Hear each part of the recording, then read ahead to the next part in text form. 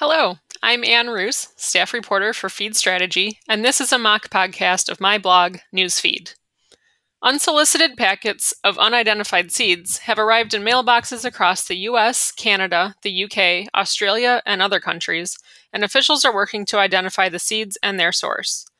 The U.S. Department of Agriculture's Animal and Plant Health Inspection Service, or APHIS, issued a warning to anyone who receives the seeds not to plant them and to hang on to the seeds and packaging and contact their state plant regulatory official or APHIS state plant health inspector. According to reports, the packages seem to have come from China and are marked with labeling from China Post. Some of the packages indicate they contain jewelry. Some of the seeds have been identified, according to Osama El-Lissi, Deputy Administrator for APHIS's Plant Protection and Quarantine.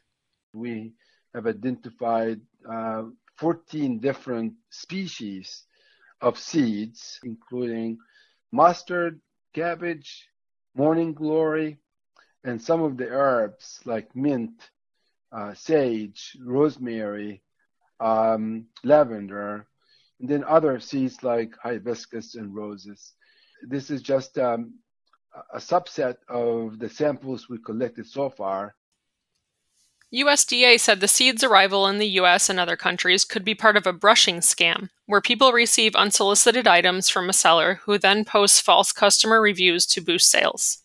We do not have any evidence indicating that this is something other than the so-called brushing scam, where people receive unsolicited items from a seller who then posts false customer reviews to boost their sales. That sounds rather harmless, but the seeds could also contain invasive species that could wipe out entire crops if they were planted in the wrong place. So what should you do if you receive mystery seeds in the mail?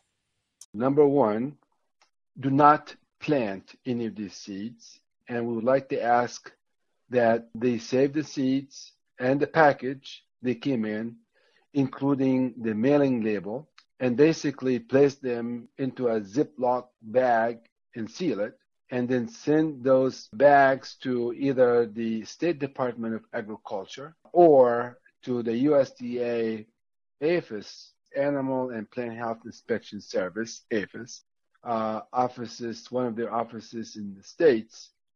So we may be able to collect all these seeds and have them tested to determine whether or not they carry any kind of harmful pests that could cause impact to American agriculture. Could these seeds just be a gift from a flower-loving person looking to spread beauty and brighten people's days? Well, there's no way to know for sure, and you can't be too careful when it comes to biosecurity.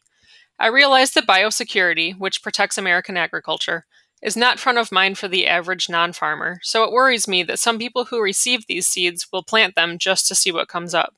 But let me reinforce El-Lissi's message. Do not plant any of these seeds. Do you really want to take the chance of yet another disaster in 2020?